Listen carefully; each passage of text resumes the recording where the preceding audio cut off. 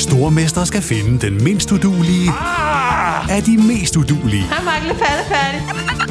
Sammen 2 papkasser. Nej, Mark. Må jeg ikke ringe til min mor? Stormester. En chance til. Det er ikke på nogen måde behageligt. Nej. Stream nu på TV2 Play. I'm Sandra, and I'm just the professional your small business was looking for. But you didn't hire me because you didn't use LinkedIn Jobs. LinkedIn has professionals you can't find anywhere else, including those who aren't actively looking for a new job, but might be open to the perfect role, like me.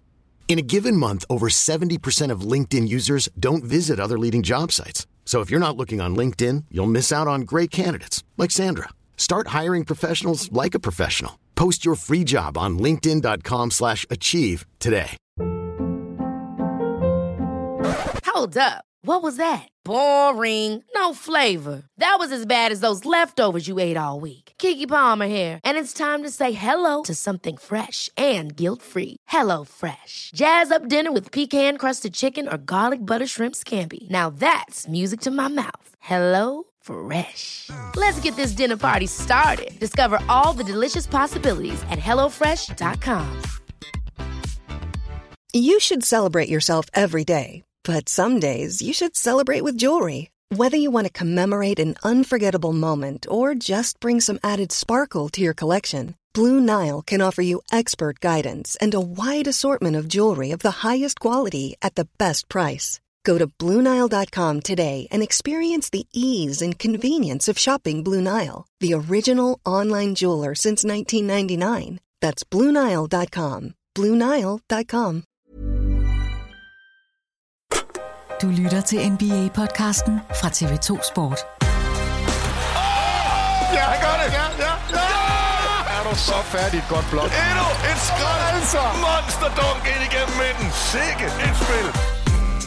Selvom vi indtil videre har måttet se bort fra det største navn i sæsonens rookie-class, så har førsteårsspillerne allerede gjort et yderst positivt indtryk her i de første uger af NBA-sæsonen 2019-2020. I dagens podcast ser vi nærmere på de første rookie-præstationer, og så følger vi op på weekendens og mandagens vigtigste nyheder fra verdens bedste basketballliga. Endnu en gang velkommen ind for i TV2 Sports NBA podcast. Kalenderen siger tirsdag den 5. november 2019. Vi er trådt ind i NBA-sæsonens 3. uge, hvor ligaens 30 mandskaber har spillet mellem 5 og 8 kampe. Det er stadig tidligt i sæsonen, men vi begynder så småt at ane tendenser, der kan blive realiteten for resten af sæsonen. Blandt andet hos et flot spillende Los Angeles Lakers-mandskab, som er et af vores fokuspunkter i dagens podcast, hvor vi også skal se nærmere på de første indtryk fra sæsonens førsteårsspillere.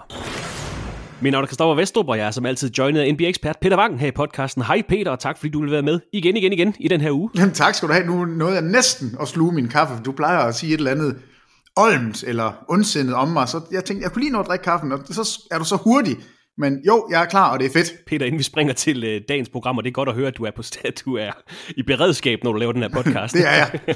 Inden vi springer til dagens program, så vil jeg lige åbne med en lille quiz. Det bliver så i mangel af min normale tilsvining, så får du lov til at quizze lidt fedt med mig her, Peter. Fordi vi har faktisk en prominent fødselar i dag, den 5. november. Og vi er jo meget begejstrede for NBA's historie her i podcasten, så lad os bare lige se, hvor hurtigt du kan gætte den her prominente fødselar, ud fra de ledetråde, som jeg giver dig her. Han er født, selvfølgelig, 5. november 1962. Han bliver altså 67 år her i dag. Har du et bud? 67? Nej, ja. Det har jeg ikke. Han er født i La Mesa, Californien, hvor han spillede high school basket, inden han tog turen til UCLA, hvor han spillede i årene 71 til 74. Jamen, det er da Kareem. Det kan da ikke. Nej, han var førstevalget i NBA-draftet i 1974. Hvor gammel er Kareem? Nu sidder jeg lige her og bliver sådan helt vred over det. Nej, det er ikke Kareem Abdul-Jabbar. Jeg kan sige så meget, at han blev taget. Men så ved jeg godt, at han er bleg, og han har pandebånd. Med førstevalget. Det er Bill Walton. Bill Walton. Det er Bill Walton, der har fødselsdag i dag. 67 år fylder han. Tillykke til The Big Red, der vandt MVP-prisen i 1978, mesterskabet og Finals MVP i 77, mesterskabet i 1986 med Boston Celtics, hvor han også blev Sixth Man of the Year. Han vandt selvfølgelig mesterskabet med Portland Trail Blazers tilbage i 1977. En af de helt store profiler, Peter, hvis karriere desværre blevet alvorligt påvirket af skader, men som nærmest, altså her i 2019, der kender man ham vel mere som menneske end som spiller. Er det ikke fair at sige? Jo, det er det. Altså, man kan jo synes om ham, hvad man vil, men han er i hvert fald en personlighed, og som spiller, det er trist, hvis man ikke ved, hvor god han var, fordi han var jo altså en af ligaens bedste, blev skadet og fandt så som en af de første en ny rolle og udfyldte den fuldstændig perfekt. Altså han spillede jo fra bænken i Boston, hvilket havde været helt utænkeligt, når man så, hvor dominerende han var i dagene, hvor han vandt mesterskabet i Portland. Men lidt ligesom Jason Kidd har gjort det nu, så gjorde Bill Walton der så også dengang, fandt ud af, at min krop kan ikke det, den skulle have kunnet. Men jeg kan stadigvæk være med. Altså jeg er Vince Carter længe før Vince Carter bliver født. Altså det er... Han var egentlig før sin tid, men en fantastisk spiller. Og altså det her mesterskab til Portland som det første og eneste i holdets historie, og så det her, nu siger du, han var 6. mand for Boston Celtics i 86, det er jo ikke et hvilket som helst Boston Celtics mandskab, det er jo det her, det er jo måske et af de hold, som man tager frem som et af de bedste nogensinde, så det er jo ikke bare at have hvem som helst på et hvilket som helst hold. Nej, det er det nemlig ikke, altså det er fuldstændig rigtigt, at man kan godt være både All-Star og All-NBA-spiller og nærmest MVP, og så sidde på bænken for det her Celtics-hold, fordi det var vildt.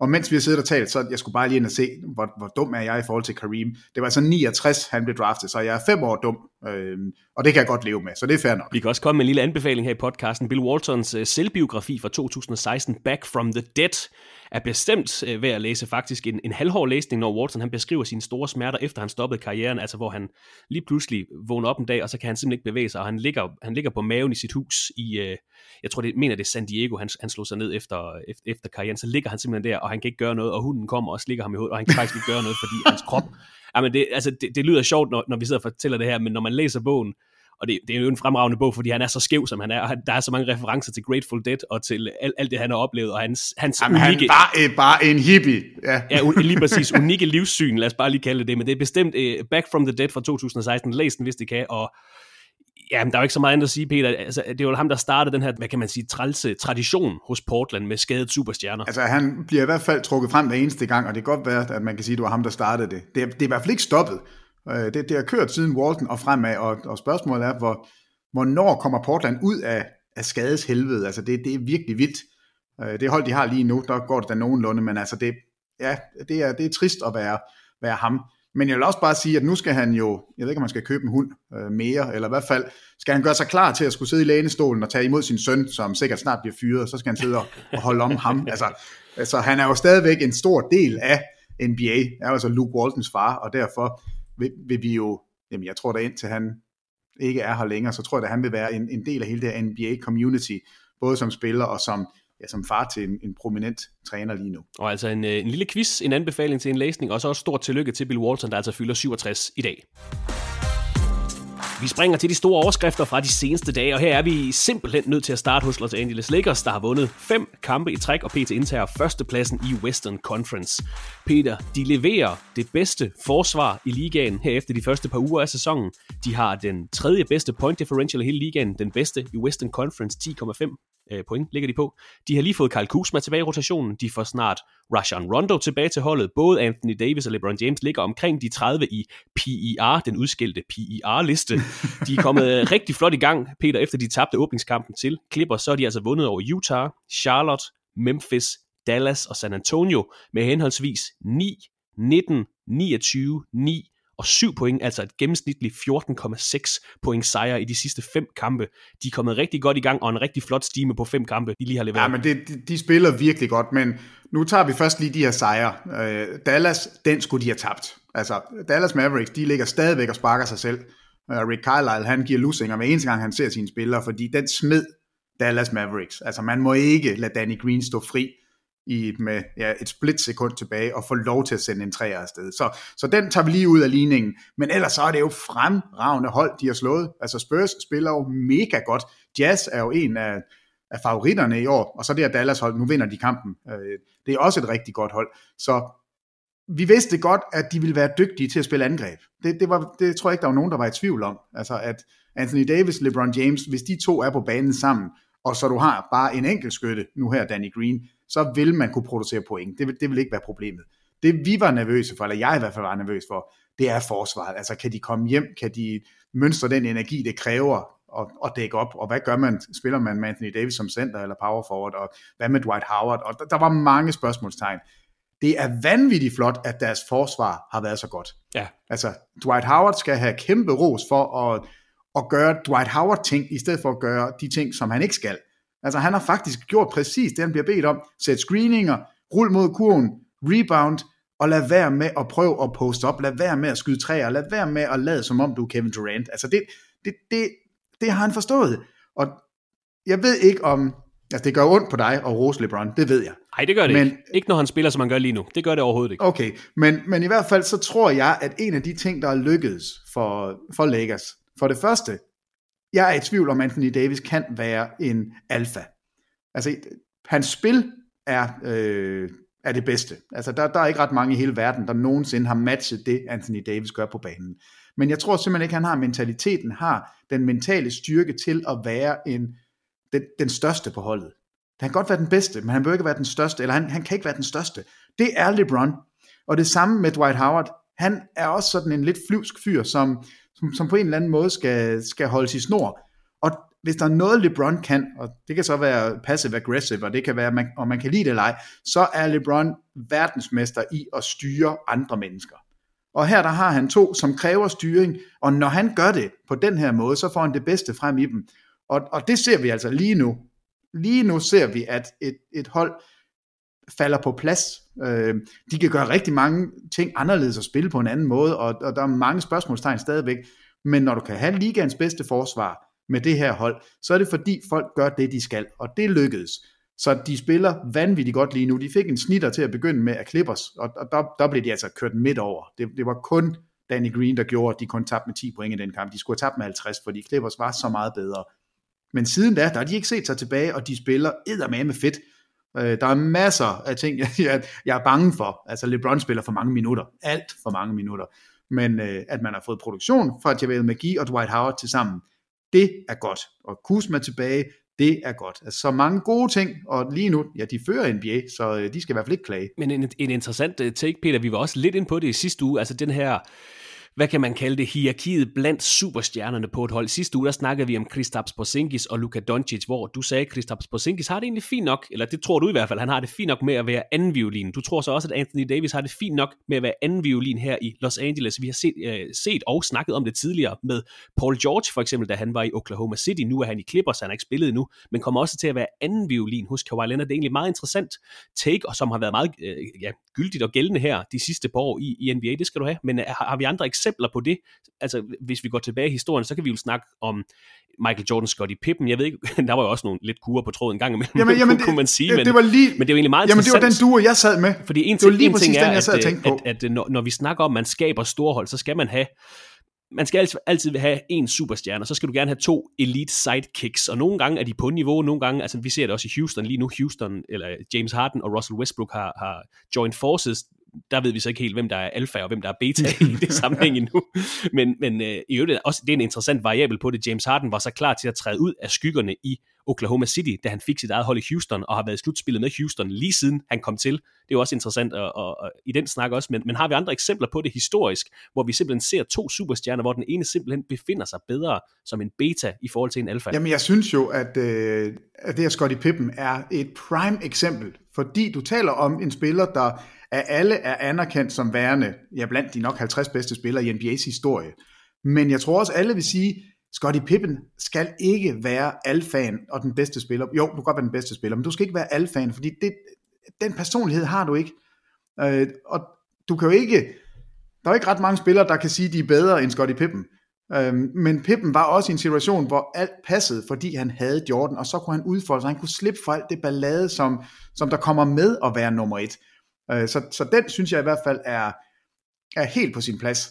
Og så tænker jeg lidt måske på Portland. Altså hvis man går tilbage og kigger på de rigtig gode Portland-hold, dem der var i finalerne 2 år tilbage i slut 80'erne og i starten af 90'erne. Ja. Der var rigtig mange gode spillere på de hold, altså Clyde Drexler var den bedste spiller.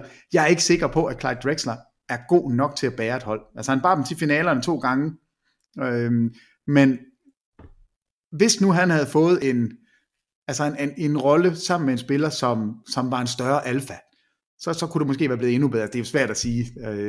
Men jeg har bare altid haft den fornemmelse, at Clyde Drexler er ikke en franchise-spiller på den måde, som vi taler om en Jordan, en LeBron, altså alle de her store navne. Men det kan selvfølgelig også være svært at fylde sådan nogle sko ud. Det er også interessant, når der så kommer 2 alfaer, som vi så, Kobe Bryant, Shaquille O'Neal, der i Los Angeles Lakers, hvor de kunne ikke rigtig enige, så blive enige om, hvem skulle egentlig være førerhunden her, og hvem skulle der kan også være for stort. Pau Gasol kunne også være, synes jeg, et godt eksempel navn at tage frem, og måske endda også Marc Gasol, som vi så i Memphis være god, men det hele falder jo på plads det øjeblik, han lander ind under Kawhi Leonards vinger, og kan fylde den der enorme rolle ud, som han har haft, men ikke være alfaen, ikke være hovedpersonen. Men det er sjovt med Kawhi Leonard, fordi han er måske den mest atypiske superstjerne. Tim Duncan bliver han jo sammenlignet med, men Duncan var alligevel noget andet i min bog. Kawhi Leonard er fandme umuligt at gøre sig klog på, og han har jo nu er det så det 3. hold, han er i gang med at se, om man kan tage hele vejen. Det er jo vildt at tænke på, hvad Kawhi Leonard han egentlig gør, når han spiller på banen, og så er han så svær at kommunikere med, eller umulig at kommunikere med faktisk. Men tilbage til Los Angeles Lakers. Anthony Davis havde den her historiske 40-20 kamp sidste tirsdag, som vi talte om i sidste uges podcast. Det er Davis, der er topscorer for holdet. Faktisk er han på 5. pladsen i hele NBA med 28,5 point i gennemsnit per kamp. Men her i fredags, den her famøse kamp mod Dallas, der var det LeBron James, der var den bedste spiller for holdet. 39 point, 9 af dem i overtid, 16 assists, 12 rebounds og 4 steals i den her sejr over Dallas Mavericks. LeBron James fører faktisk hele NBA i assists per kamp, 11,2 styk per kamp, halvanden mere end Malcolm Brogdon på andenpladsen. Han er startet som lyn og torden. I den her sammenhæng kan vi også nævne, at Anthony Davis faktisk fører NBA i blocks per kamp med 3 blokerede skud i gennemsnit per opgør. De har været gode, det skal ikke være nogen tvivl om. Det har heller ikke været det sværeste program, der har været de her kampe mod Memphis og Charlotte, men udsigterne til, at Kyle Kuzma, han kommer ordentligt i gang. Han er lige kommet tilbage i rotationen og spillet 2 kampe. De får Rajon Rondo tilbage i rotationen. Rondo kommer til at starte for dem, så der er jo en potentiel starter, de får tilbage. Tror du, de kan holde dampen oppe? Er det her, vi har set de seneste uger, er det standarden for Lakers i den her sæson? Kan de blive endnu bedre? Kommer der til at melde sig noget træthed i løbet af sæsonen? Hvad tror du? Altså, for det første, så nu siger vi skadesfri. Altså, vi er jo altid bange for Anthony Davis, om han får en skade, fordi han er prone to injury, kan man godt kalde ham. Ja, det er han. Det er en faktor. Lad os sige, at han kan holde sig skadesfri. Så er det her jo uncharted territory. Vi har aldrig set en spiller som LeBron James. Altså han snitter over 37 minutter i den her sæson. Det er for meget, og det sidder vi og siger hvert år, og alligevel bliver han ved, og han leverer. Han fik en skade sidste år for første gang i karrieren, men han er også den bedst tilberedt, er jeg lige ved at sige. Hvad hedder det sådan en? Forberedt. Han har en meget, meget god krop. Bedst forberedte krop. Altså den her krop er jo nurset om, siden han blev født nærmest. Altså han er jo vokset op i sådan et gas chamber. Nej, det lyder forkert. Den tager vi lige om. Hvad hedder Cryogenic. Ja, det gør Cryogenic chamber. et omvendt. Sådan et. Ja. Han har i hvert fald gjort, hvad man alt menneskeligt muligt for at sørge for, at den her krop er. Altså det er jo kendt for, han siger jo selv, at han bruger over $1 million om året på at sørge for, at han spiser det rigtige, han sover rigtigt, han gør det rigtige. Så vi ved simpelthen ikke, om kan det lade sig gøre i den her alder, at spille så mange minutter, og bære et hold, og alligevel snit over 20 point, og føre ligaen i assist per kamp. Jeg skal ikke være den første, der tvivler på LeBron, og siger, at det kan han ikke. Fysisk, der kan det ikke lade sig gøre, fordi jeg har simpelthen ikke noget at sammenligne med. Men jeg tror, at det her Lakers hold har fundet hinanden, og fordi du har en rangorden i orden, så er det nemmere at få folk til at falde ind. Altså Kyle Kuzma, der bliver ikke noget problem, fordi så får han skæld ud af LeBron. Rondo er en skæv personlighed, men han får skæld ud af LeBron. Toget det kører nu, og jeg tror ikke, at Lakers de kommer til at falde ret meget i kadence. Det bliver et af de gode hold i Western Conference. Jeg havde bare ikke forestillet mig, at det ville være så allerede nu. Så ingen skade til Davis, og så må vi se, hvor meget LeBron han kan. Men altså, han har jo ikke gået ned på noget tidspunkt før sidste år med en enkelt skade, og nu har han haft en hel sommer for første gang nogensinde til at være frisk og være klar. Og indtil videre, der ser det altså fornuftigt ud. De næste opgør for Los Angeles Lakers hedder ude mod Chicago Bulls. Det er her i nat kl. 02.00. Det er et opgør, du kan se på TV2 Sport. Så venter der en hjemmekamp mod Miami Heat, en hjemmekamp mod Toronto Raptors, en udekamp mod Phoenix Suns, og så en hjemmekamp mod Golden State Warriors. Så det ser ud til, at de godt kan holde deres topplacering i et par uger endnu, i hvert fald. Og apropos Golden State Warriors, Peter. Så du men har du set deres starting lineup, både her i lørdags, hvor de tabte med 6 point til Charlotte Hornets, og så her i nat? For dem, der ikke lige har set det, så hedder den Kai Bowman, Jordan Poole, Glenn Robinson III, Eric Pascal og Willie Cauley-Stein. før sæsonen, Peter, der tror jeg, vi sad og kiggede på netop Charlotte Hornets, som de tabte til her i lørdags, på deres startfemmer, og det var den mest triste i hele ligaen. Men det den her startfemmer med Bowman, Poole, Robinson, Pascal og Willie Cauley-Stein. Ja, vi snakkede om det i sidste uges podcast. Det er en anden virkelighed, vi skal forholde os til med Golden State Warriors.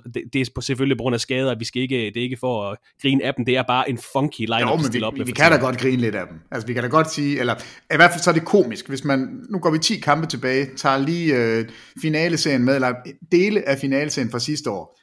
De her spillere var hos Lakers og spillede, og er der ikke længere. Warriors. Ja, Warriors, undskyld. Det er Marcus Cousins. Folk har helt glemt, at det var en All-NBA-spiller, som faktisk var hos Golden State Warriors sidste år. Kevin Durant, det er ham der den lange, som har været topscorer mange gange og været MVP. Han kan også godt spille. Klay Thompson, han kan jo ikke skyde forbi. Steph Curry, når han back-to-back MVP, den første uden at afgive en eneste stemme til andre. Draymond Green, årets forsvarsspiller, All-NBA-spiller, Superman, og så tilfører de en All-Star i D'Angelo Russell, som også er skadet. Det vil sige, at vi taler om 6 All-Stars, vi taler om 5 All-NBA-spillere, vi taler om All-Defensive Players, vi taler om nogle af de største navne i NBA, der inden for de sidste 10 kampe har forladt Warriors på grund af skader, og derfor står de nu med en fuldstændig afsindig starting lineup med 5 spillere, som de fleste ikke kender ret meget til. En af dem kommer vi til at tale om lidt, fordi han er rookie, og det er super spændende. Og så vinder de jo endda en kamp i nat, det er jo så hvad det er, men hold da op, altså der er mange, der er begyndt at trække tråde tilbage til San Antonio og sige, er det ikke det samme som da David Robinson blev skadet, og så holdt man ham ude, og så fik man Duncan, og så vandt de 5 mesterskaber. Og jo, det kan faktisk godt være, at den historie gentager sig. Bortset fra, at det ser ikke ud til, at der står en Tim Duncan til sommer og kan blive draftet. Men jeg tror, vi vil se en situation, hvor Warriors rasler. Nej, de ligger jo faktisk i bunden allerede. Der bliver de bare dernede. Og så er den her sæson, den er ude. Det eneste lille problem for Warriors, det er bare, at de har købt en ny halv til $1 milliard. Og nu skal de så til at fylde den op, så de er nødt til at have et produkt på gulvet, som i det mindste er interessant. Men spiller de, som de gjorde i nat, så tror jeg godt, folk gider komme og se dem spille alligevel. Altså 5 fantastiske år, så tager de lige et enkelt ud af kalenderen, og så kan det være, at vi ser Warriors buller igennem igen næste år. Det er nemlig mit næste spørgsmål, men altså lige for at slå det fast, Bowman, Poole, Robinson, Pascal og Cauley-Stein var på gulvet i nat, hvor de vandt over Portland Trail Blazers 127-118 efter den her monsterkamp fra rookie Eric Pascal. Det vender vi tilbage til lidt senere. Vi har også fået nyt om Steph Curry, der meldes ud i 3 måneder efter han brækkede hånden her i sidste uge. Det er, summa summarum, det er godt nok gået ned ad bakke for Golden State her det sidste halve år, men tænkt, hvis de nu, og jeg ved godt, vi snakkede om det sidste år, eller sidste uge hedder det, hvor du sagde, at du ikke troede, han blev traded, men tænk nu, hvis de får traded D'Angelo Russell til en positionsmæssigt lidt bedre brik, hvis de nu får et top 5 draft pick, og så kommer tilbage til næste sæson med en rask og veludviklet Steph Curry, en rask og veludviklet Klay Thompson og Draymond Green og et højt draft pick, og så måske den her brik, de måske kan trade for, og de her rookies, der åbenbart kan spille. Det kan godt være, at den her sæson bliver træls, men næste år kan godt blive rigtig interessant, fordi den her sæson, vi får ikke Klay Thompson at se Steph Curry ud i de næste 3 måneder. Og jeg ved ikke, om man er interesseret i at få ham så meget tilbage igen. Altså, men den her sæson, det er noget skidt, men fremtiden kan godt se rigtig lys ud igen for Golden State Warriors. Og jeg er da sikker på, at når de lige lukker dørene på kontorgangen, så sidder de der og kigger på hinanden og siger, at vi ikke enige om, at det her, det skal bare, vi lader dem bare blive hjemme. Altså Draymond Green, lad være med at spise for meget, sørg for at holde dig i form. Steph Curry, ved du hvad, din hånd, den ser ikke god ud. Den er først god en gang midt i juni, så du skal ikke tænke over det. Jeg tror virkelig, at de er klar over, hvad der foregår, og netop, altså de er nødt til at se det her som en mulighed. De kan da udvikle deres unge spillere, de kan få masser af hår på brystet på den her, i løbet af de her 82 kampe. Så man kan godt udlede noget godt af det, der sker for Warriors, og frem for alt, så er de jo møghamrende heldige, at det hele sker samtidig, og at man ikke spreder det ud over 4 sæsoner, hvor man mister en. Her der er det alle spiller ned i posen med skader, og næste år, så tager vi op igen, og så er vi klar til at køre videre. Lidt opfølgende skadesinformationer. Vi sagde i sidste uges podcast, at Zach Collins fra Portland Trail Blazers var på en week-to-week evaluation. Det lader nu til, at Collins skulderskade er lidt mere alvorligt, end vi lige kunne finde information om i sidste uge. Zach Collins skal nemlig opereres i skulderen og ventes ude på ubestemt tid, og det er nok snarere måneder, vi snakker om, og ikke uger. Lyder meldingen, så fik vi også lige den detalje med. Tilbage til nyhederne fra den seneste uge, hvor vi desværre også har fået en skade i Detroit. Lion point guard Reggie Jackson meldes ud i en måneds tid med en stress reaction i ryggen. og det giver altså plads til Bruce Brown eller Derrick Rose, der også er skadet lige for tiden, som den nye styrmand for Pistons, der er 3-5 efter 8 kampe, efter de tabte til Washington Wizards her i nat. Andrew Drummond har været en anden kæmpe stor historie de seneste dage. Efter 3 kampe i træk, hvor han har leveret en 2020-kamp, altså med minimum 20 point og 20 rebounds. 3 kampe i træk, fuldstændig vanvittigt. Han har været based for Pistons. De har endnu ikke spillet med Blake Griffin indtil videre. Der går ikke så længe, før han er tilbage på holdet, deres superstjerne Blake Griffin. Men Drummond har leveret i den seneste uge. Han var også på banen i nat og leverede en fin statline. 15 point, 24 rebounds, 4 assists, 2 steals og 2 blocks. Jeg ved godt, de kun er 3-5 indtil videre, Peter, men er du blevet klogere på Detroit Pistons efter de første 8 kampe? Du var ikke så varm på dem før sæsonen. Jeg havde egentlig planlagt, at vi skulle sidde og rose dem lidt her i podcasten, især på grund af det her Drummond, men det er sgu lidt svært, når de taber til Washington Wizards. Er du blevet klogere på dem så? Jamen, klogere på den måde, at det er et ringehold. Altså, det er bare ikke et særligt godt hold, når ikke man har en spiller, man kan give bolden og sige, ved du hvad, producere noget. Fordi det kan Andre Drummond ikke. Drummond kan rebounde som ingen anden. Altså, det er vanvittigt. Han får fat i alt. Han har så gode hænder, er bare så kæmpestor, og har jo kan springe ud af hallen, er stærkere end alle de andre, har gode hænder, men han kan ikke drible, om det galt hans liv. Altså, han kan ikke arbejde i posten. Han har ikke et 3-pointsskud. Der er ikke noget, han kan gå til. Han har ikke noget våben andet, og det er et godt våben, end at angribe-rebounde og lægge pointen i. Det kan han. Kan Blake Griffin komme tilbage, og kan Blake Griffin være den her force, som vi har set ham være tidligere, så har Pistons en chance for at få noget fornuft ud af den her sæson. Men lige nu, der er det som det er. De kan vinde kampe en gang imellem, men de vil også, som de gjorde i nat, så vil de tabe kampe, som de egentlig på papiret bør vinde. Det er et trist hold. Det er en trist hal at se i. Der sidder ikke nogen folk på tilskuerrækkerne. Alt er trist omkring Detroit Pistons. Jeg kan ikke... Du er stadig ikke varm på dem, kan jeg godt høre. Nej, det er ved den søde grød ikke. Jeg synes ikke, det er et specielt spændende hold. Og jeg tror ikke engang, når Blake Griffin kommer tilbage, at det bliver specielt seværdigt. Altså, der er ikke ret meget godt at sige om Pistons i øjeblikket. Jeg synes ikke, det er ikke et interessant hold. Men Andrew Drummond har i hvert fald leveret i den seneste uge. Det må vi i hvert fald give ham. Han er i contract year, som man kalder det. Altså han står uden kontrakt her til sommer, skal altså til at have en stor kontrakt. Men hvis du nu er Detroit Pistons, Peter, jeg ved godt, at markedet dikterer, at de vil give ham en max-kontrakt, fordi det... Jamen, jeg ved godt, hvad du spørger om, og nej, jeg vil Men hvis ikke. Du sad, Peter, i Detroit Pistons ledelse ved siden af Joe Dumars og alle legenderne, som ikke er der længere, det ved jeg godt. Vil du så give ham en max-kontrakt? Eller er det her sådan en... Nej, ved du hvad? Jeg vil trade ham. Ja? Jeg vil simpelthen trade ham. Altså se, hvad kan jeg få for ham? Fordi jeg vil ikke give ham den kontrakt til sommer, og jeg ved, at det er der andre hold, der vil. Fordi de står måske og har... Altså, kunne du forestille dig, hvis Andre Drummond spillede hos Boston Celtics? Altså, kunne du se et hold, der kunne blive forvandlet, fordi så vil han have en rolle, der hedder, tag alle rebounds, være rigtig farlig, når der kommer nogen driblen ind til dig, så skal vi nok klare alt det andet. Altså, så vil Boston lige pludselig være vanvittigt farlig. Det skriger af New York Knicks, det her. Nu har jeg kaldt det. Nej, han er ikke helt power forward nok. Nej, det er rigtigt. Han er for stor. Nej, men der er ikke nogen free agents til sommer. Altså, der er ikke nogen som helst på markedet andet end Andre Drummond. Det vil sige, der vil stå nogle hold og sige, altså vi skal give penge til nogen. Drummond, han kan i det mindste være en vanvittig rebounder. Han har nogen, altså han har jo virkelig, nu taler jeg meget ned, det er ikke meningen, at jeg er så negativ på Drummond. Det er Pistons, jeg er negativ på, og Drummond har sine begrænsninger, men han har også nogle enorme styrker. Og der vil sidde nogle hold til sommer og sige, det der, hvis vi får den brik, så kan vi vinde mesterskabet. Og der tænker jeg, Celtics, hvis de ville have Andre Drummond, så kunne de ved Gud blive farlige. Dem vil der være nogen af. Pistons skal ikke give pengene, det vil være fjollet i min bog. Så det er nu, maksimer hans værdi, se hvad I kan få for ham. Find et eller andet hold, hvor man kan trade, og hvor Drummond gerne vil hen. Altså det skal man jo lige have klædet af, sådan at når de trader for ham, så har de en indikation på, til sommer, når du får den store kontrakt, vil du så blive her? Ja, det vil jeg gerne. Godt, så laver vi en wink-wink-aftale, og så laver vi et godt trade nu her. Det var sådan, jeg ville gå til den, fordi jeg ser ikke en fremtid, hvor Pistons bliver specielt gode, når de har de her, kalder dem albatrosser af kontrakter til Blake Griffin, til Andre Drummond, til Reggie Jackson. Altså det er svært at se, hvordan de kommer ud af den. Det her er en måde at komme videre på, og jeg vil også trade Blake Griffin, hvis jeg kunne komme afsted med det, men det er så bare mig. Jeg er lidt nede på Pistons, så det lyder altså ikke sådan, Peter. Du skjuler det godt. Vi trader hele banden, og så starter vi et nyt franchise, og så flytter vi det til Odder Hawks. Nej, det kan de ikke hedde. Others. Det er sådan, det skal være. Det er vores nye hold, Vestrup. Men Andrew Drummond og Detroit Pistons må klare sig uden Reggie Jackson i den næste måneds tid, skal altså have kørt en ny point guard ind i rotationen. Ja, som nævnt i de næste 4 uger. Et andet hold i Eastern Conference, hvor man har eksperimenteret med den startende point guard, det er i Orlando, Peter, hvor vi i lørdag så en favorit her i podcasten. Men det er så dejligt. Markelle Fultz få sit første start for Orlando Magic på bekostning af DJ Augustin, der ellers havde startet 115 kampe i træk for Orlando-mandskabet. Fultz havde et par lækre afleveringer i lørdagens nederlag til Denver Nuggets. En enkelt semi-clutch and one spil. Han sluttede med 9 point, 2 assists og 3 steals på 25 minutter. Han skal naturligvis lige i gang her i starten af sæsonen, men er du mere optimistisk eller pessimistisk på Fultz vegne? Han ligner om ikke andet så en spiller, der hører til i NBA, og det er faktisk udelukkende positivt ment. Ja, og på den måde er jeg positivt stemt.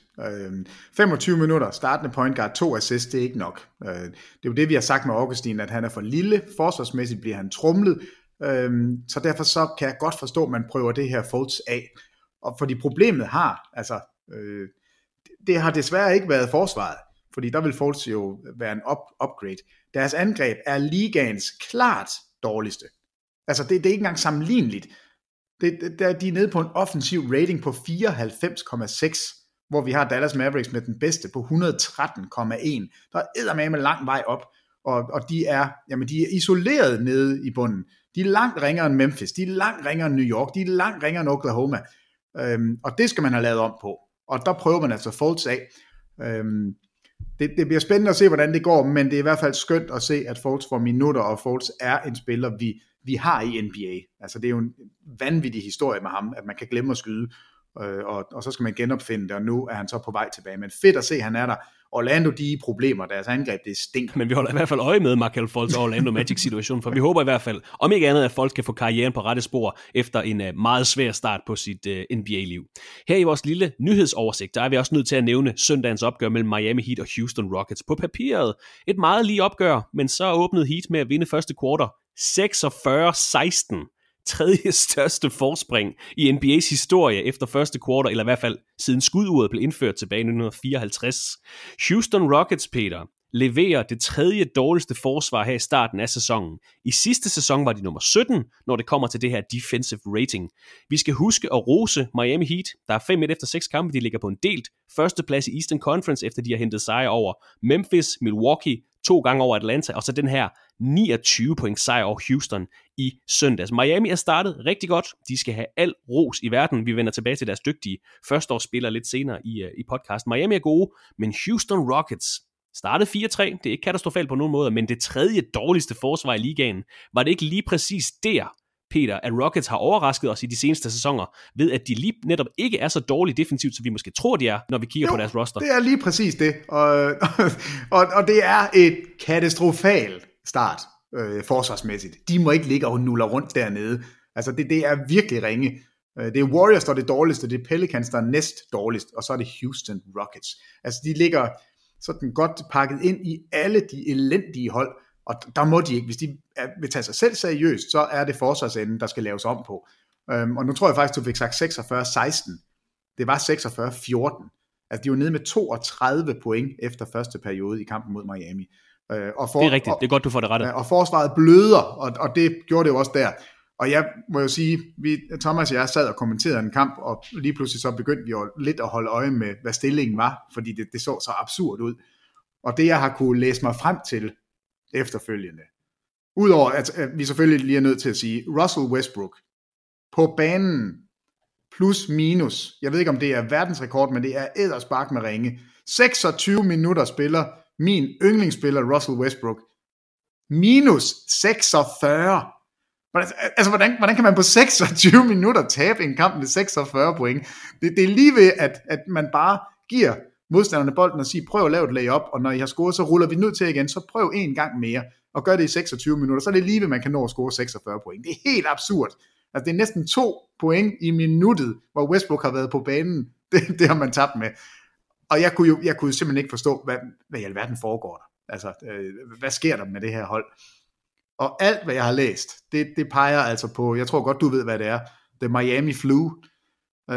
Man har simpelthen haft fri lørdag aften i Miami. De har været pisfulde, de er tømmermænd. Det her er et klassisk eksempel på, at der har Miami en lille fordel. Altså, det gælder bare om at spille kampe og få holdene til dagen inden, fordi det vil de gerne. Der er både mandeklub og dejlige øl og drinks, og jeg skal komme efter dig. De var pisfulde, de har simpelthen været i byen. Jeg er sikker på, at de har haft tømmer med hele banden, og så bliver de bare kørt midt over i løbet af første periode, og så giver de jo selvfølgelig op. Der er ikke nogen, der tror på, at man kan komme tilbage, når man er nede 32. Men altså, det er den eneste undskyldning.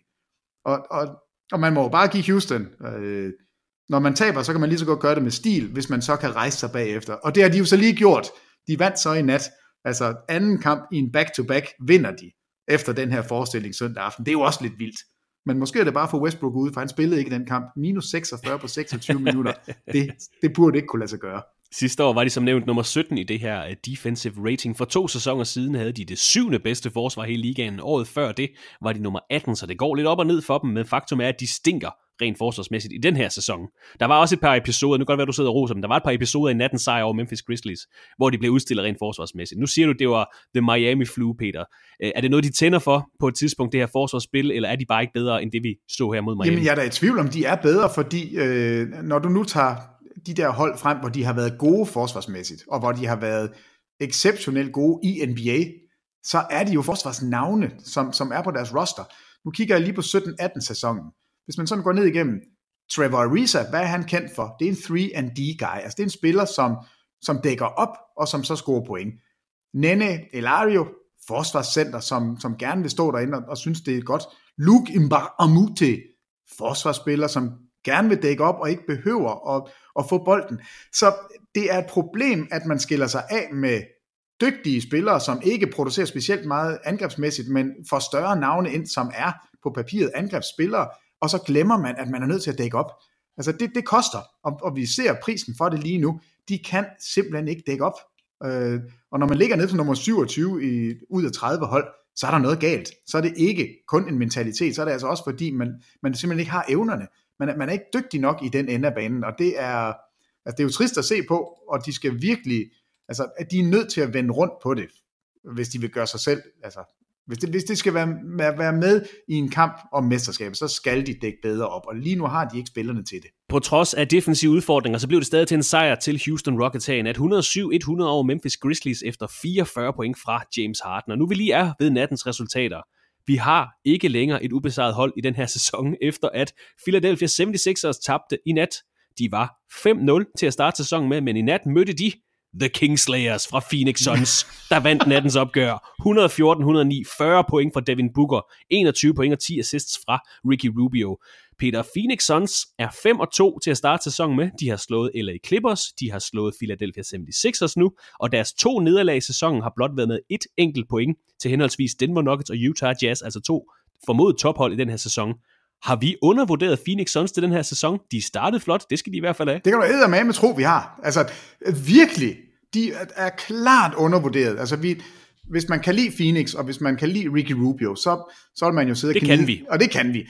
Så må man bare gnide sig i hænderne og sige, det kan godt være, at han ikke bliver den største superstjerne i NBA. Det kan godt være, at han skal hyldes for at spille professionelt, siden han var 14, men aldrig bliver ligaens MVP. Han er tosse god til at samle et hold, og så er han bare god til at sætte andre op. Så de rutinerede kræfter, de har fået ind på holdet, har gjort, at alt er faldet på plads. Devin Booker hvor spiller han fedt. Altså, han er ikke længere den her enorme ballhawk, som bare vil have bolden, og som skyder på alt. Han skal skyde, når han, når han kan, og når han skyder med de procenter, han gjorde i nat, altså hvor spiller han en vild kamp. Men det er Rubio, og så er det kongen over dem alle, Aaron Baines. Altså, hvem havde regnet med, at Aaron Baines skulle gå ind og dominere på den her måde? Vi har altid vidst, at han var en rigtig solid spiller at have, fordi han kan stabilisere et forsvar, og kan bare, altså, han er god. Han spiller virkelig godt, men vi har ikke regnet med, at han skulle levere noget som helst i angrebsenden, så man kunne bygge noget op omkring. Han har jo, jeg ved ikke, hvordan vi skal rose ham. Altså, nu siger jeg bare lige de sidste par kampe. I nat, 15 point, 7 rebounds, 6 assists, 2 blocks, 1 steal. Der har man en solid kamp, altså hele vejen igennem. Kampen inden da, 20-2-4, kampen inden da, 24 point, 12 rebounds, 7 assists, 3 blocks. Vi sad og grinede lidt af statistikkerne, men det ser ud som om, at hvis han får minutterne, får tilliden, han snitter omkring de 30 minutter, og så kan han altså. Han forlanger ikke noget som helst andet end at skyde, når han er fri, men han siger ikke, han skal have bolden, han står ikke og pumper den, han er bare god. Så det her hold har nu fundet en identitet, som hedder Ricky Rubio, du får bolden, dribler den op ad banen, Devin Booker, du skal ikke drible, du skal score, Aaron Baines, du binder forsvaret sammen, Kelly Oubre, tag du dit Supreme ballade op og gem det et andet sted, dæk op og løb op og ned ad sidelinjen, fordi du er mega hurtig og lækker og venstrehåndet, og der er mange gode ting.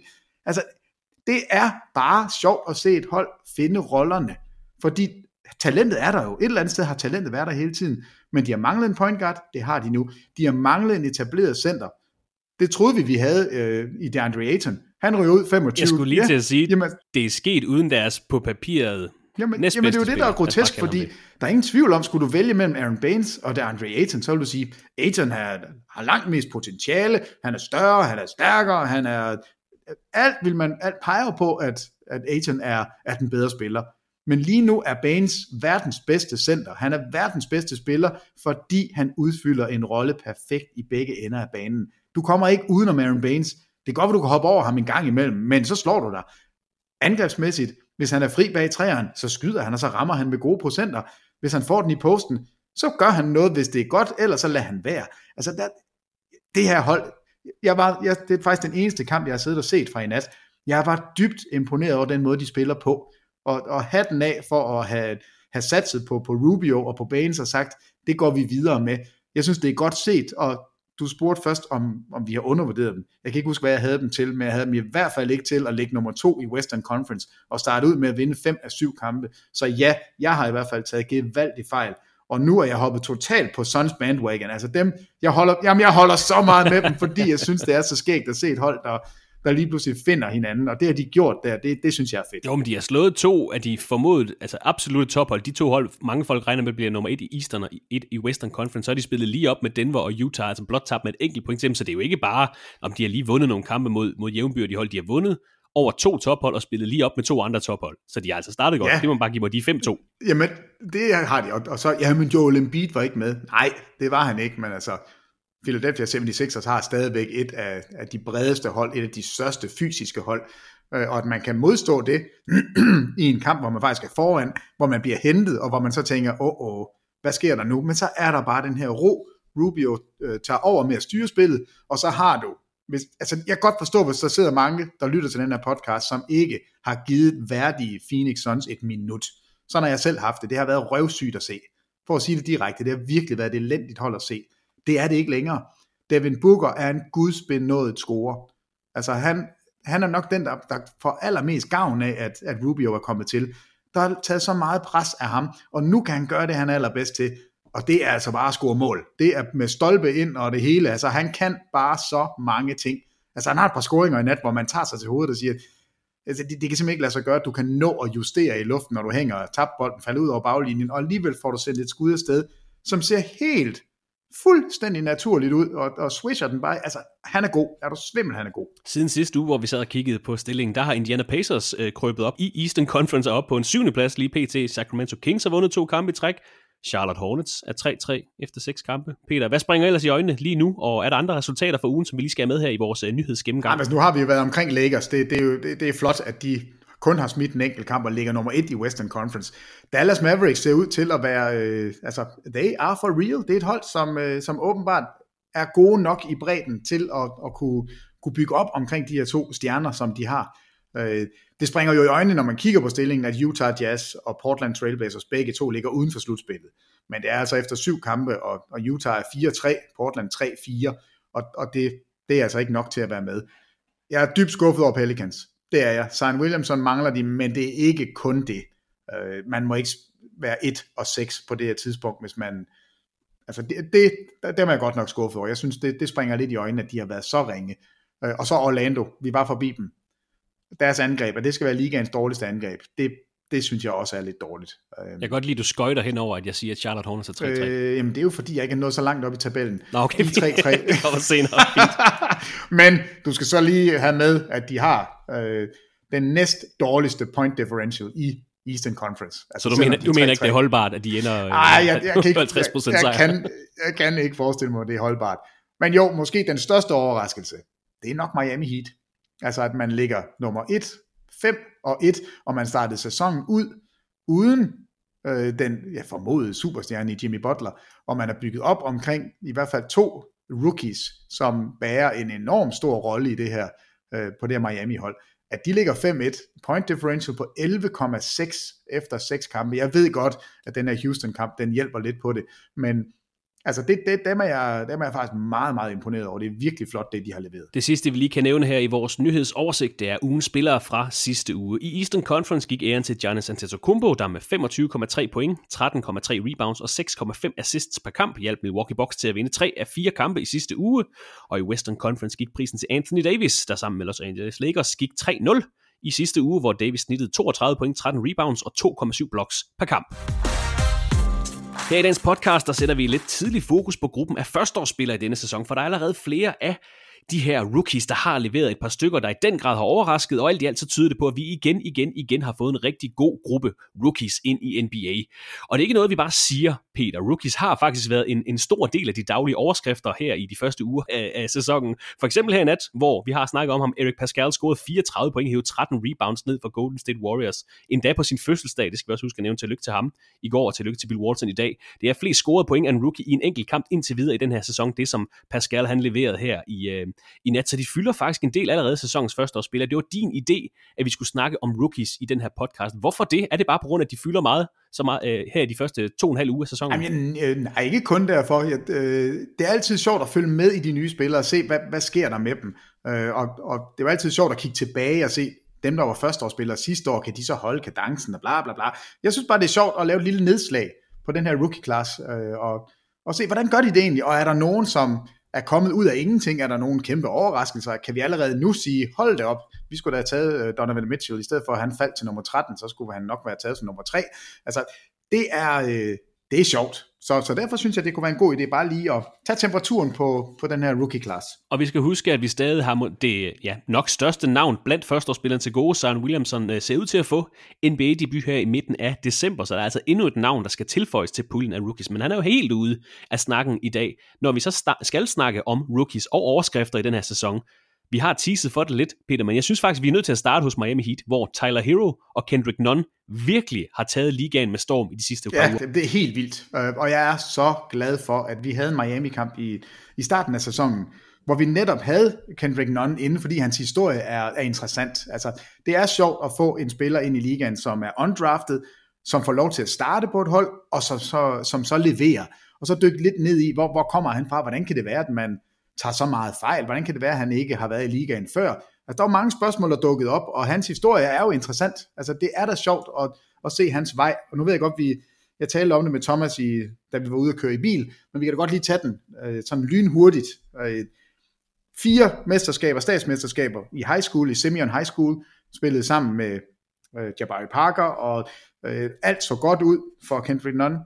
Spiller college 3 år, og så kommer den her skelsættende begivenhed, hvor han altså, nu ved jeg jo ikke præcis, hvad der er sket, men i hvert fald er der der er noget tumult med en kæreste, og det kan da også godt være, at han kommer til at slå hende. Det ved jeg ikke. Det lyder som om, der har været et eller andet vold ind over.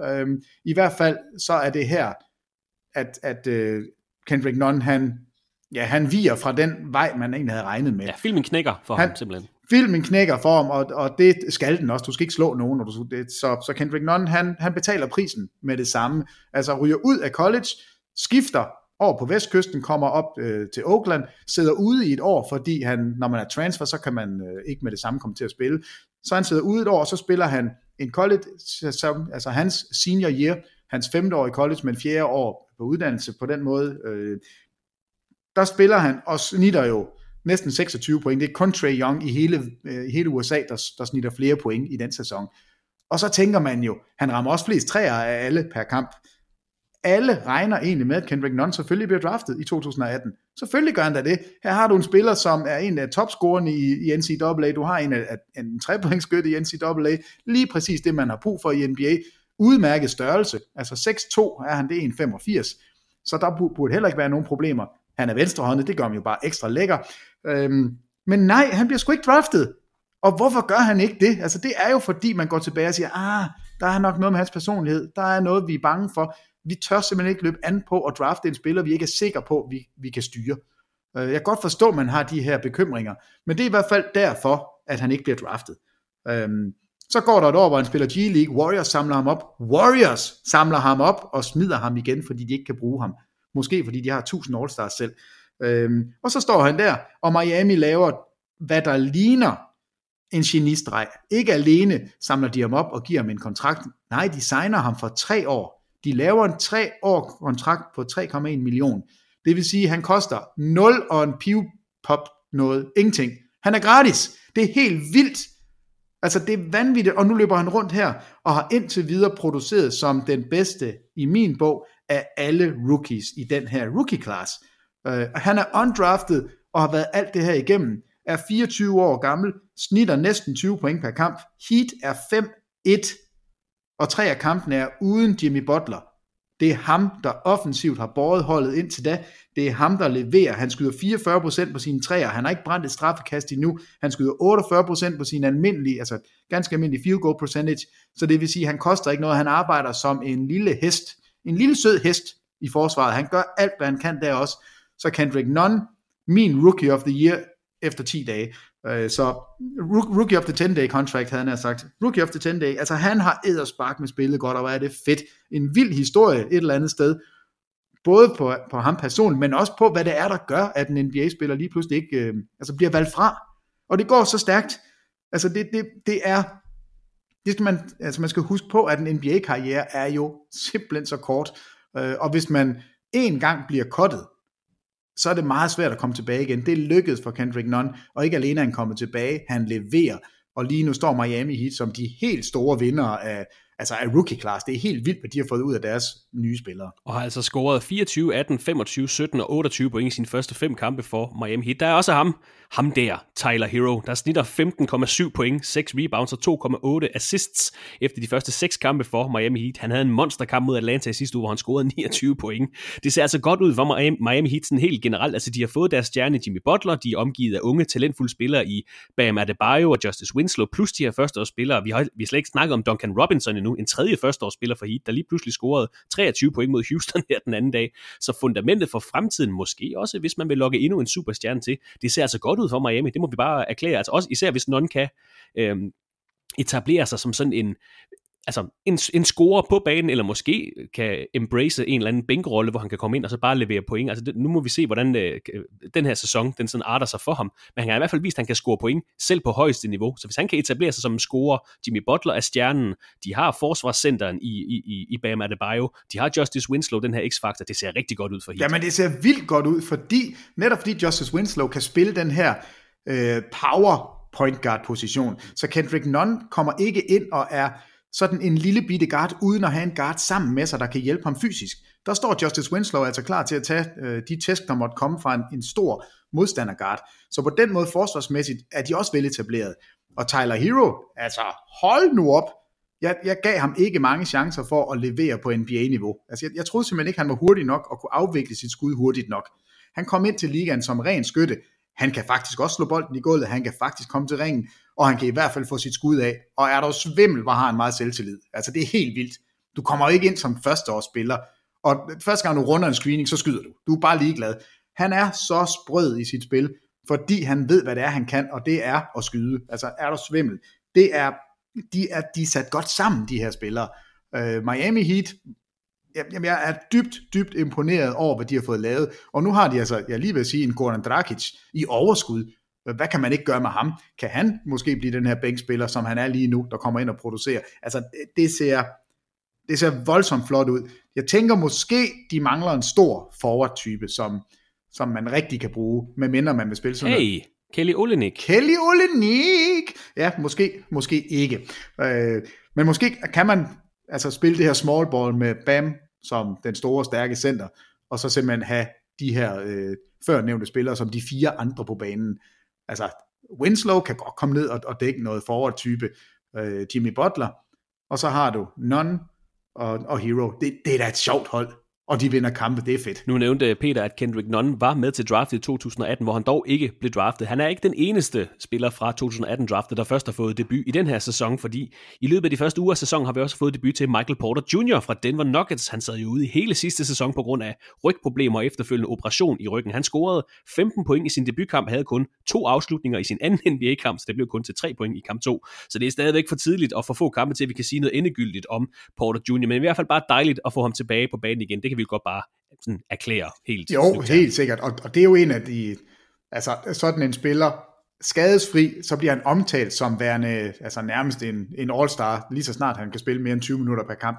Han bliver jo rost til skyerne, fordi han er sindssygt atletisk og sindssygt alsidig. Han er 6'10", altså 2,10 meter, og kan skyde, kan drive, kan rebounde, altså han kan det hele.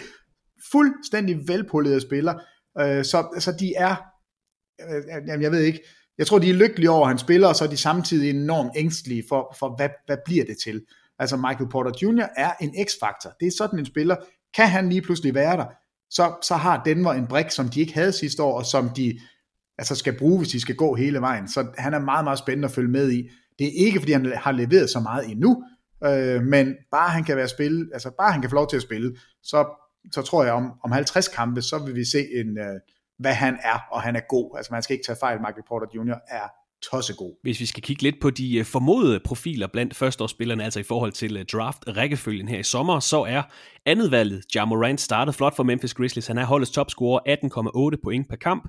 Han har en meget udskilt PER på 18,5, leverer også 5,4 assists og 1,6 steals per kamp. Rigtig, rigtig fint af ham på et mandskab, der ikke kommer til at vinde ret mange kampe i år. Det samme kan siges om New York Knicks, hvor tredje valget fra sommerens draft, RJ Barrett, har spillet og startet i samtlige 7 kampe. Indtil videre, Barrett snitter 18,3 point, 6,3 rebounds, 3,3 assists og 1,3 steals per kamp, har indtil videre en PER på 13,53, altså lidt under gennemsnittet i ligaen.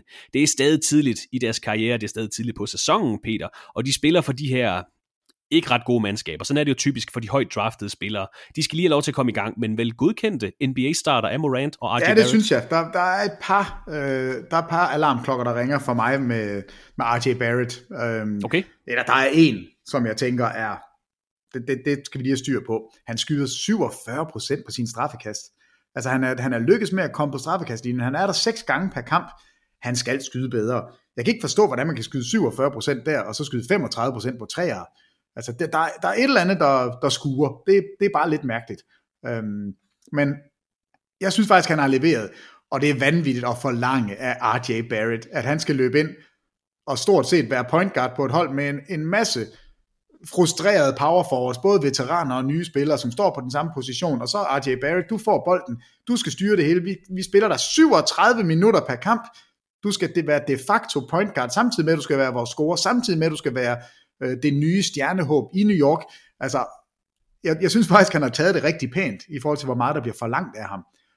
Så bestemt godkendt start for RJ Barrett og for Ja Morant. Hvis vi skal fokusere lidt yderligere på nogle af topvalgene fra sommerens draft, så kan vi nævne, at 4. valget DeAndre Hunter og 10. valget Cam Reddish har fået på papiret lidt mere anonyme start på deres karriere i NBA. I hvert fald sådan rent statistisk har de startet sådan lidt anonymt for Hawks, men de har faktisk spillet rigtig godt for dem. Begge har spillet og startet i samtlige 5 kampe. Atlanta Hawks har spillet den her sæson.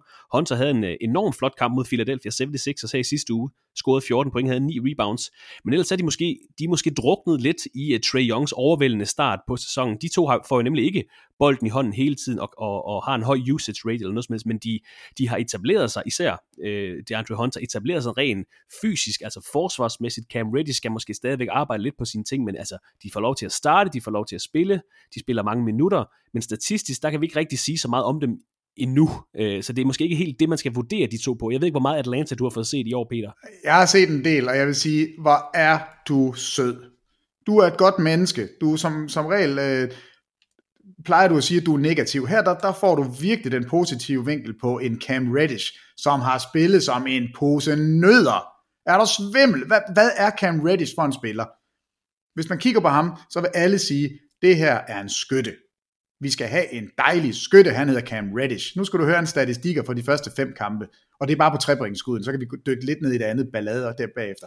0 for 5, 0 for 3, 0 for 1, 0 for 5, 1 for 4. Han har ramt en. Bravo. Han har ramt en træer. Altså, han er bedre end Ben Simmons i forhold til at ramme nogen. Han skyder en træer ud af 1000 milliarder. 5,6% på trepointsskuddene. Altså 5,6% på trepointsskuddene for en skytte, der kommer ind i NBA. Han skyder fra gulvet 20,9%. Det er nede med ringe. Og der har jo været det her, jeg ved ikke om det bliver et meme, om det er på TikTok, eller hvad i alverden det er, men det her dobbelte spin move, hvor han alligevel falder ud over baglinjen og knaller bolden op i pladen. Altså jeg ved ikke, om Cam Reddish nogensinde bliver en spiller i NBA. De ting, jeg har hørt om ham, det er, at han er luddoven, og han er faktisk ret ligeglad, og der er ikke rigtig noget, der sådan kan få ham i gang. Og statistikkerne indtil videre, føj, siger jeg bare, Christoffer Vestrup. Det eneste positive, vi kan sige, to positive ting. Han starter, det vil sige, at der er et eller andet i ham, som vi ikke har fundet endnu. Og så skyder han 88% på sine straffekast. Som regel, hvis du kan ligge og skyde gode straffekast, så er du en forholdsvis dygtig skytte. Måske er det bare jitters, måske er det bare små rookie-ting. Men i hvert fald har han ikke leveret noget, der ligner det, som han skal. Han er ansat til at score point ved at skyde.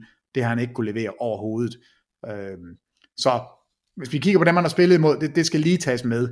Miami, de har spillet mod dem 2 gange.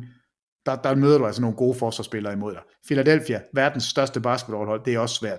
Orlando, de hænger deres hat på deres forsvar. Detroit, det var der, han var bedst. Måske er det bare Detroit, han skal spille mod den eneste gang. Men, han har ikke haft nogen god start, så kom råd. Indtil videre, så er det noget skrammel. Sommerens 5. valg, Darius Garland, har startet i 6 kampe for Cleveland Cavaliers i år. Ikke med den helt store succes indtil videre. Blev også meget demonstrativt bænket i søndagens nederlag til Dallas Mavericks, der spillet overhovedet ikke flød for Cavaliers. Peter, jeg ved så heller ikke, hvor meget Cleveland Cavaliers du har set indtil videre. Det er ikke normalt noget, jeg vil anbefale folk at gøre.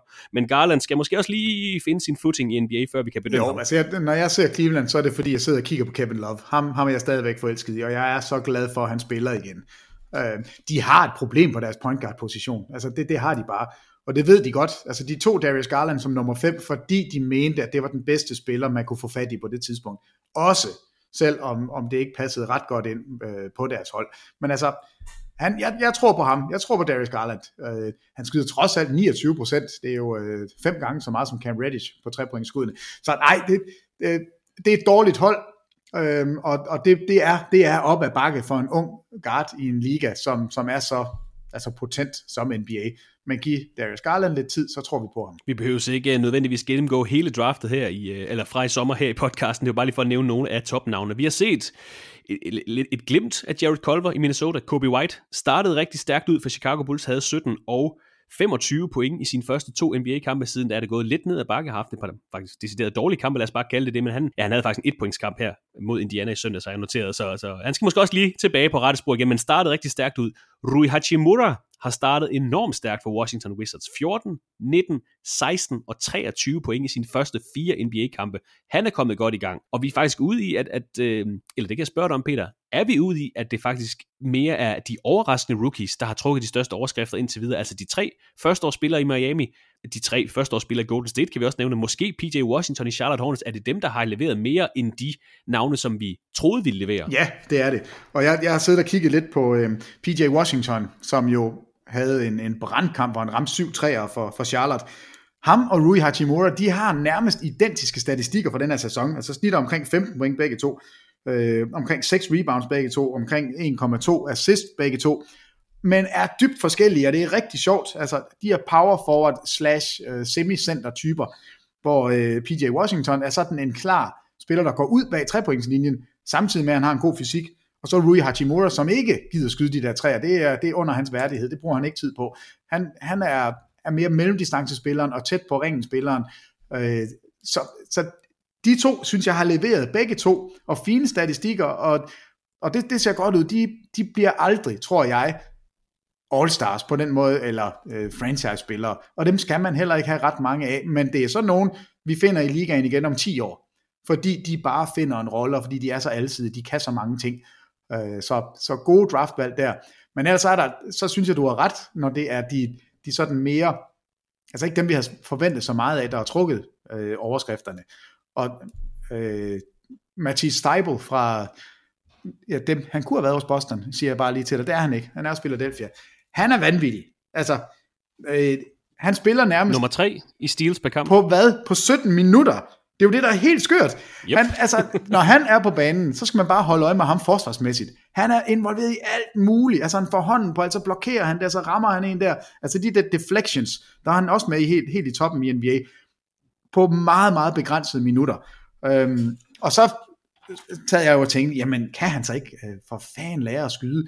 Og hvis man kigger tilbage på hans college-karriere, 4 år i college, det sidste år, der skyder han 36% på træerne. Han skyder 4 træer per kamp. Så jeg tror, man har fået fat i en Robert Covington-type. Fantastisk forsvarsspiller, som kan udvikle sig til at blive en super, super dygtig trepointsskytte også. Så Matisse Thybulle, det bliver spændende at se, hvor mange minutter der bliver til ham på et stjernespækket hold. Det behøver ikke at være mange, men når han er derinde, han er en terror, altså er der svimmel. Jeg skulle ikke være i nærheden af ham. Han har et eller andet, som de andre bare ikke har. Han ved, hvor hænderne skal være, inden vi andre tænker på, at man skal kunne putte sin hånd derned. Så gør han det. Han er god. Han er sjov at se, og han springer ikke ud i sådan de normale statistikker. Det er ikke 20 point og 15 rebounds og 3 assists. Nej, det er 28 deflections, og så 2 steals og 3 blocks i den samme kamp. Altså han er voldsomt sjov. Og som nævnt, nummer 3 i hele NBA, altså ikke blandt rookies, men i hele NBA, når det kommer til steals per kamp, det er Thybulle. Jeg kan altid kalde ham Tiboulier. Jamen det ved jeg ikke. Det er fordi, det lyder bedre. Matisse Thybulle, det er det. Thybulle. Det er det, man kalder ham. Det er Thybulles holdkammerat, Ben Simmons, der topper steals-listen for NBA. Han havde 7 steals i nattens nederlag til Phoenix Suns. Vi skal måske også, når vi har overraskelser med, vi skylder måske faktisk lige at gøre PJ Washington fra Charlotte Hornets færdig. Leverede 27 point i sin første NBA-kamp, snitter 15 point, 6,7 rebounds i sine første 6 kampe, for Charlotte Hornets skyder 50% bag 3-pointslinjen. Gør det faktisk rigtig, rigtig godt for Charlotte Hornets, der også har overrasket her i starten af sæsonen. Men en anden type, vi også kan nævne blandt de her overraskende rookies. Ikke en spiller, som ret mange snakker om. Brandon Clark fra Memphis Grizzlies, der faktisk blev Summer League MVP. Haft en sneaky god start på sin NBA-karriere, snitter 11,6 point, 6,2 rebounds, 1,2 steals og 1,6 blocks per kamp indtil videre, men fordi Memphis Grizzlies ikke vinder så meget, og der er måske 2 unge navne, der er større end Brandon Clark, så snakker man ikke så meget om ham. Men altså rigtig mange gode rookie-præstationer her i de første uger. Vi følger naturligvis op på sæsonens førsteårsspillere i løbet af grundspillet. Må ikke også de får en endelig evaluering af Lektor Wang, når sæsonen er overstået om 4-5 måneder. Peter, som jeg nævnte, det var jo egentlig din idé, at vi skulle snakke lidt om de her førsteårsspillere. Vi har været lidt rundt omkring de store navne, de mange overraskelser. Har vi fået det vigtigste med? Er der andre, vi lige skal nævne? Nej, men jeg synes jo bare, altså Terrence Mann for eksempel, hos Los Angeles Clippers. Vi så ham på tv, og han kommer ind, og det er bare sådan en spiller. Han laver ikke dit hold dårligere, når han er derinde. Altså, han kæmper, og vi får ikke rigtig hørt noget om ham i år, fordi der er ikke minutter til ham. Der er simpelthen ikke plads til ham hos Los Angeles Clippers. Men når han er derinde, så bliver dit hold ikke dårligere af, at han er derinde. Så jeg holder øje med ham. Men jeg ved godt, at Thomas Bille, han driller mig med ham, at jeg er vild med Terrence Mann. Men han skal nok dukke op på et tidspunkt, når der bliver plads til ham. Og der tror jeg, der er en hel del fra det her draft, som vi godt kan komme til at kigge på. Carson Edwards. Nu spiller han hos Boston Celtics. Det var ham, der ramte 9 træer. Han skyder elendige procenter lige nu, men han skal nok dukke op på et tidspunkt, så der er spillere her, som vi ikke bruger tid på nu, men som kommer. Så jeg er egentlig ret høj på det her draft. Jeg synes, der er mange spændende navne, og jeg synes, der er mange forskellige positioner, der er dækket ind. Så godt draft, jeg kan godt lide det. Og der er kun spillet 2 uger, og vi mangler stadigvæk at se Zion Williamson, så det kan kun gå opad. Og så har vi fået Goga i gang. Goga Bitadze. Ja. Altså det er jo også sjovt at se en spiller, der lige pludselig, fordi alle de andre bliver skadet i Indiana, så skal han starte derinde. Og det første han gør, han rammer det første skud, han kigger på, og spiller faktisk en meget, meget solid kamp for Indiana. Det er fedt. Altså det er sjove unge spillere, som ikke bare sidder på bænken. Altså, der er også nogen, der virkelig leverer på banen. Du kan lige tænke over, om der er andet, vi skal have med i dagens podcast, mens jeg lige nævner weekendens program. For her i weekenden, der sidder Thomas Bilde og Peter Wang klar i NBA-studiet med 3 direkte NBA-kampe. Lørdag kl. 23.00, der kan du se opgøret mellem San Antonio Spurs og Boston Celtics på TV2 Play. Og søndag aften, der er der altså 2 kampe på programmet fra kl. 21.30, der kan du se kampen mellem Minnesota Timberwolves og Denver Nuggets. Og omkring kl. 00.00, der står den så på opgøret mellem Orlando Magic og Indiana Pacers. NBA-søndagen starter på TV2 Play og kommer så over på TV2 Sport, så snart aftenens fodboldkamp er færdigspillet. Peter Wang, har du et guldkorn eller 2, som vi lige skal slutte af med? Jamen, jeg tror, jeg har 5. Og jeg kan starte med, jeg har lavet sådan en lille note her, og nu kigger jeg bare lige på den, hvad en jeg har skrevet. Og der står der, Baines er en boss. Suns er sjov. Det har vi. Ja, det har vi omkring. Suns, de er sjov. Check. Og så var vi ikke lige forbi, at deres arena hedder Talking Stick Resort. Altså, hvad fanden er det for noget? Nå, ud med den. Nej, så er der 2 ting, jeg synes, når vi taler om rookies, så er det sjovt at se på de 2 bedste rookies fra sidste år. Hvordan gør de det så i år? Var det bare en enlig svale, eller hvad? Luka Doncic kommer ind i ligaen sidste år, og spiller jo en brandsæson. 21 point per kamp, næsten 8 rebounds, 6 assists, over et steal og et halvt blok per kamp. Spiller en virkelig, virkelig underholdende, flot sæson. Dallas gør ikke noget, fordi det er ikke et specielt godt hold, men Luka, han laver det, Luka kan. Altså Luka Doncic, han er for real. Og hvis man bare er i tvivl, så prøv lige at høre de her statistikker fra den her sæson. At det er en spiller, der melder sig ind, altså helt seriøst, han melder sig ind i snakken om MVP. Hvis han kan tage det her Dallas-mandskab, det er vanvittigt, det havde jeg ikke forestillet mig. 27 point, 26,7 point, 10,3 rebounds, 9,5 assists, 1,5 steal, og så godt nok kun 0,2 blocks, det bliver han aldrig god til. Men procenterne, 46% fra gulvet, 35 på træerne, 80% på 3 point, på straffekastlinjen, spiller 36 minutter per kamp. Han er for real, og jeg fatter ikke, hvordan man kunne overse, at man ikke tog ham som nummer 1 sidste år, det er... Eller som nummer 2. Det skriger som til himlen. Og så kan man bare kigge på Marvin Bagley, der er skadet nu og spillet en fin rookie-sæson, bevares, men det er ikke Luka Doncic, vi taler om. Og så Trae Young, han skal altså også, selvom han er skadet, så skal han lige have lidt. Han leverede jo også sidste år, meget, meget flot sæson, men i år, han snitter flere point per kamp end Luka Doncic. Han snitter altså 26,8. Det er stort set identisk, men han er lige foran. 5 rebounds, 7,3 assists, så statistikkerne er der. Og hans procenter, 50% fra træerne, 80% på straffekast, på bare 29 minutter. Altså det er nærmest et point per minut, han er på banen. Bitte Trae Young med klovnehår. Jeg fatter det ikke, men det kan han bare. Han kan score.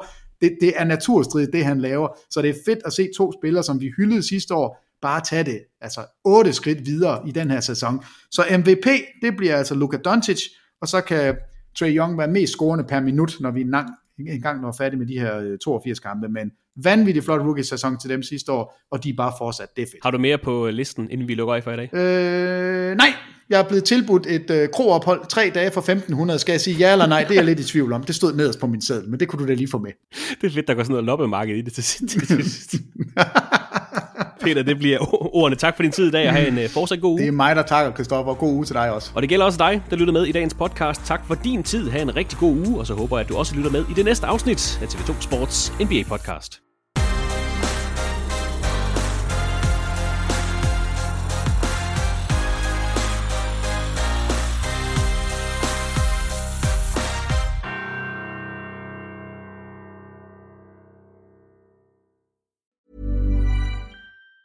Planning for your next trip? Elevate your travel style with Quince. Quince has all the jet-setting essentials you'll want for your next getaway, like European linen, premium luggage options, buttery soft Italian leather bags, and so much more. And it's all priced at 50 to 80% less than similar brands. Plus, Quince only works with factories that use safe and ethical manufacturing practices. Pack your bags with high-quality essentials you'll be wearing for vacations to come with Quince. Go to quince.com/trip for free shipping and 365-day returns. Ever catch yourself eating the same flavorless dinner 3 days in a row? Dreaming of something better? Well, HelloFresh is your guilt-free dream come true, baby. It's me, Keke Palmer. Let's wake up those taste buds with hot, juicy pecan-crusted chicken or garlic butter shrimp scampi.